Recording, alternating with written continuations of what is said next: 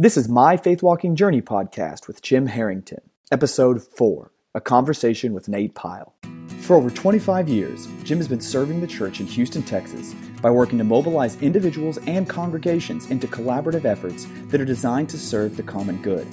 In this podcast series, Jim is talking to community leaders in Houston and across the country who are working to build more loving communities as a systemic solution to the big challenges that our communities face today. You can find the show notes for this podcast and for any other podcast in this series on Jim's blog, jimtharrington.com. Now, let's get into this week's conversation. So good morning, Nate.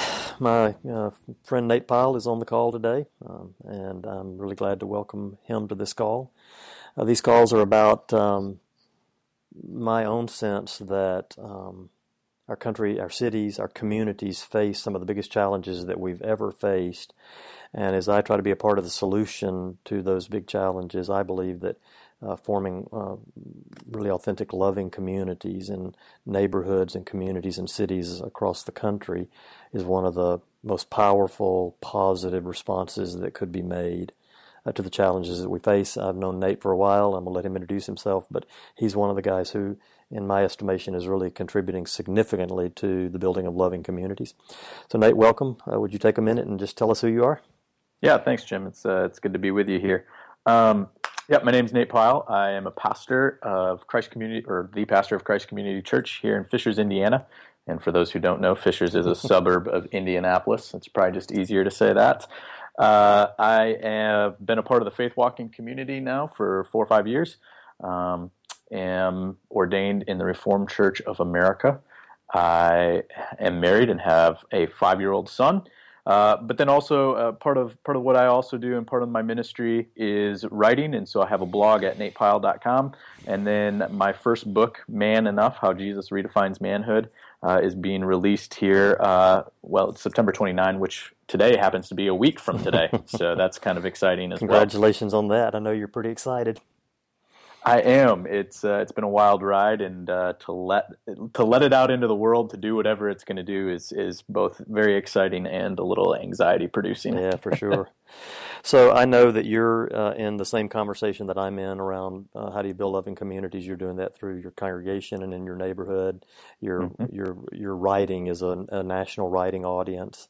What would you say about the challenges of building loving communities? When you think about that in Fishers, what are the big challenges that you face? Yeah, the biggest, there's a lot of challenges. One is just making it a priority and being very intentional about it. I think this is true for everyone. Our lives fill up very, very quickly. And community, while we talk about valuing it, we really don't value it as much with our behaviors, with our actions, what we put on our calendars. And it's something that can slip off the map very, very quickly. And so for me, for my biggest challenge is continuing to make it a priority. In fact, we had our community group over Sunday afternoon, and we were talking about why we value the community and what we were hoping for the next year to accomplish and what it means to us. And I was very honest with our group. I just said, for me, one of the things that I love about this group is it forces me to put on my calendar time with community, time where I'm going to be authentic, that I am going to actually value this thing that I say is important by practicing it. Yeah, well, that stirs up in me. I'm reading Nate Foster's book entitled Ordinary Saints, and he's talking in his book about the essential priority of doing the work of spiritual formation. That when we fill our calendars from morning to night with activity and noise, that what we neglect is the formation of our own spirit, of our own soul, our own inner life. And I, like you, am a part of a community group that grounds me in that. Where I can think, as a blogger or a writer or a pastor who stands up in front of 200 or 300, 400 people, that I'm this loving, generous, kind person. It's when I get face to face with the same 8 or 10 or 12 people on a weekly basis, and they're coming to my house, and 30 minutes before they come, I'm thinking, I don't want these people in my house tonight. And Totally. then I have to confront that, or there's somebody in the group who dominates the group, and I find myself cutting them off or wanting to cut them out. And again, I'm confronted with myself. That small group of consistent, ongoing relationships become one of the big sources for me of being able to see myself. That I don't have to. That it doesn't happen when I preach. That doesn't Right. happen when I write. That doesn't Right. happen when I speak. It happens in that face-to-face relationship. I had a similar type thing just happen in the last couple of weeks where I began to see myself in a way that I haven't seen myself in the past. And it's something that happened in community, but it's what happened outside of community. I'm very task-oriented, Mm-hmm. very disciplined, and kind of a type A personality. And so, and I'm also discovering that I'm an introvert. I've always thought of myself as an extrovert, but in the last couple of years, I've realized I really am an introvert. And so it's easy for me to make my task list, lock myself away in my office, do everything I need to do, send the emails I need to send, write the sermons, write the blog posts, work on whatever project's next, and not talk to anyone. And I looked at my calendar over the last couple of weeks and saw how little community I had. Like I had our community group, but there are other relationships that I had been failing to nurture. Mm-hmm. And so I had to go to my elder board at church and say, what can I take off my plate so that I can focus on these relationships and put these in my life and make these a priority. And that was humbling. It was hard. It was actually really nerve-wracking for me to do that. But I saw that left to my own devices, I'll just back away from relationships that are really important. Well, and it does seem to me that, so I'm reminded that Jesus in his summarizing of all the laws and the prophets says, love God, love one another as you love yourself. And if we're going to produce loving communities, that's not a task. It's not a set of things that I accomplish during the day. It is about being present with God, being present with yourself, being present with other people. And to go back to the community group for just a minute, the more I get aware of, that 30 minutes before the meeting, I'm really resisting people being in my house. The more I let that in, the more I can then begin to see how that shows up in other relationships, where I show up to get a task done, and really I'm not very present to the person that I am doing the task with. It's let's get the task done so that I can move on to the next thing. Because I've got a long list of things to do. And so all of that, I think, is in the conversation. I guess another way that I would say that is the conversation about being in community really is a conversation about learning how to love. And that just my little community group becomes a microcosm, a practice field.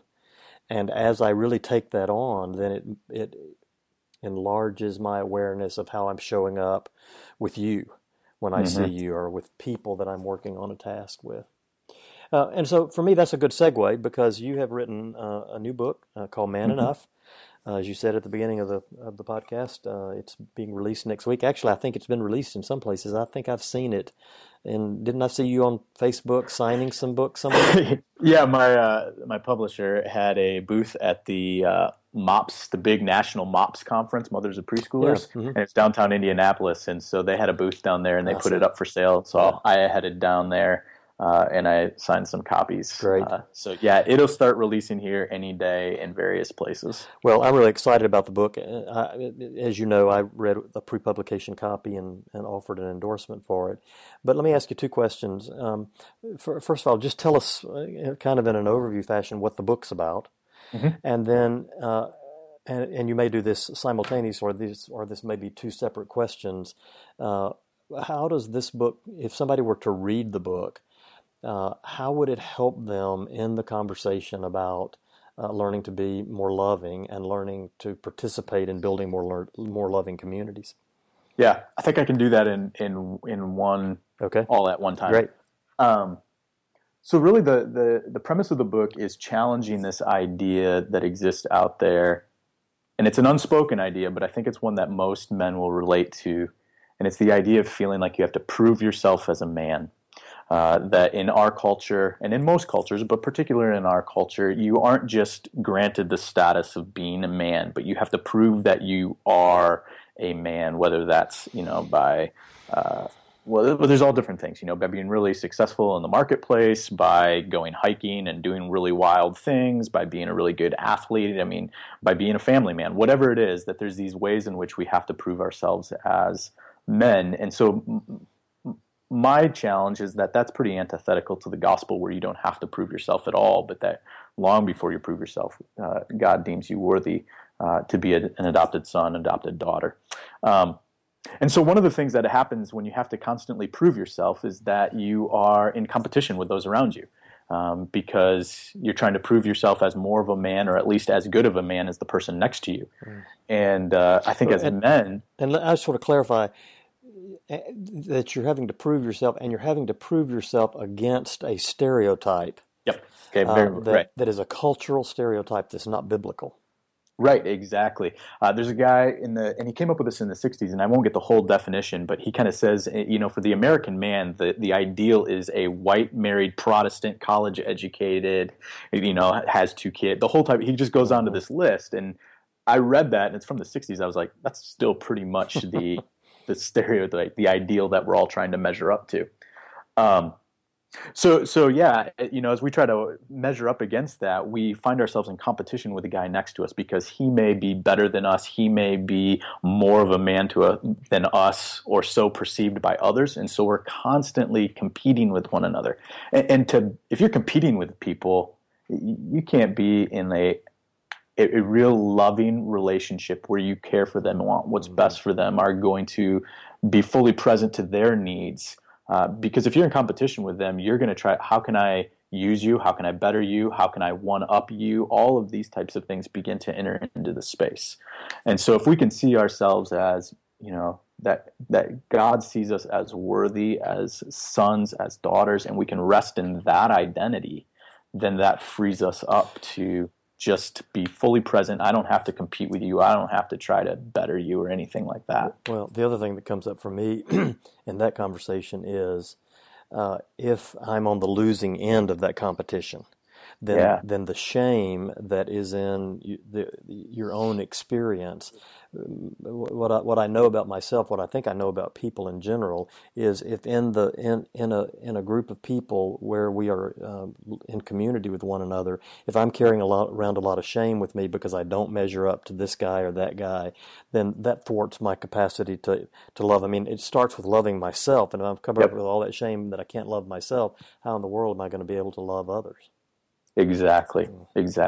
So you tell some really powerful stories. I mean, one of the things I love about the book is how, risky and authentic you are in telling some of your most painful stories. I wouldn't ask you to do this, except you've already put it out there in the book. I wonder if you tell one of those stories that we find in the book. Yeah. One of the stories that really shaped you as you dealt with all this. Yeah, probably if we go, the story that shapes me the most is the one that's most difficult. In fact, I say in the book that I almost didn't put it in there just because it's so uncomfortable for me. But when I was in 7th grade, for whatever reason, I became the kid that was going to be picked on. And I remember it very distinctly. I was in English class. We had a portable. It was the portable all the way to the east. I mean, I can remember it was all the way to the east outside in the back of the school. There were a bunch of them. It was the east farthest one. I was sitting in the second row from the end and near the front. And a friend of mine, we both got done with whatever we were doing in the English class. And so we're both done in that English class, and we are sitting there and we're talking, and all of a sudden we start calling each other names for whatever reason. I don't even remember why we were calling each other names. We started calling each other names. Because that's what 7th grade boys do. Because that's what 7th grade boys do, right? And he all of a sudden just looked at me and he called me and he said, "You're the Pillsbury Doughboy." And we kind of chuckled about it there. But that was the name that it just, everybody picked up on it. Everybody around started laughing about it. Everybody started using it. It got talked about at lunchroom, and within a day that became my name. And that was the name for the rest of middle school. I was the Pillsbury Doughboy. Wow. I can remember even in ninth grade showing up. It was the first week of school, I believe. And I walked up to a group of guys, and somebody said, "Hey, look, Nate lost all his baby fat. He's no longer the Pillsbury Doughboy." And so that's just shaped. So I have these body image things. I got to have the right look. It's shaped. I've got to constantly prove myself I got to prove to others that I'm not the Pillsbury Doughboy. So exercising, working out. Any ways that I can better somebody else to show, hey, being a Pillsbury Doughboy, I can still beat you. I'm smarter than you. I can whatever. It really has messed with me even to this day, where sometimes I look in the mirror and I see the Pillsbury Doughboy. I better get to the gym. That's so powerful, and any man or woman listening has stories like that. Your book really touched me in some deep places as I read through it. You know these stories, but where you were the Pillsbury Doughboy, I was a frail, thin little kid. And when I married Betty at 19 years of age, I weighed 119 pounds, and grew up in a deep South community where all the sports and all of the hunting and all of that stuff was how you got defined as a man. And there was just some stuff I couldn't do, not because I didn't want to or because I wasn't. Because I just didn't have the physical capacity to do that.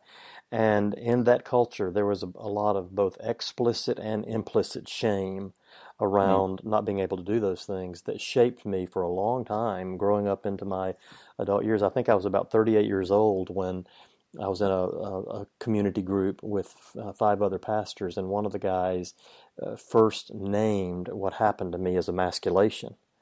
And it was like somebody shone a light into a dark tunnel in my inner life that began to open up some stuff. And what I love about your book is that at that time, I didn't have a lot of people around me who were authentically talking about their experience of growing up in this culture, of what it means to be a man, of all the competition and challenges that you're talking about.